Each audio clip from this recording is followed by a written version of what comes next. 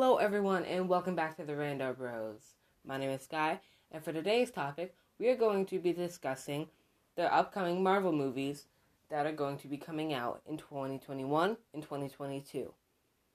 First up in 2021 is The Falcon and the Winter Soldier, which is coming out on March 19th, 2021.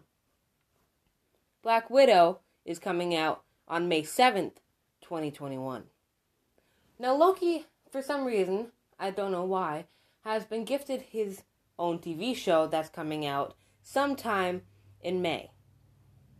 Shang-Chi and the Legend of the Ten Rings is coming out on July 9th, 2021. And Hawkeye has also been gifted his own series, late 2021. And Miss Marvel, yeah, she's also late 2021.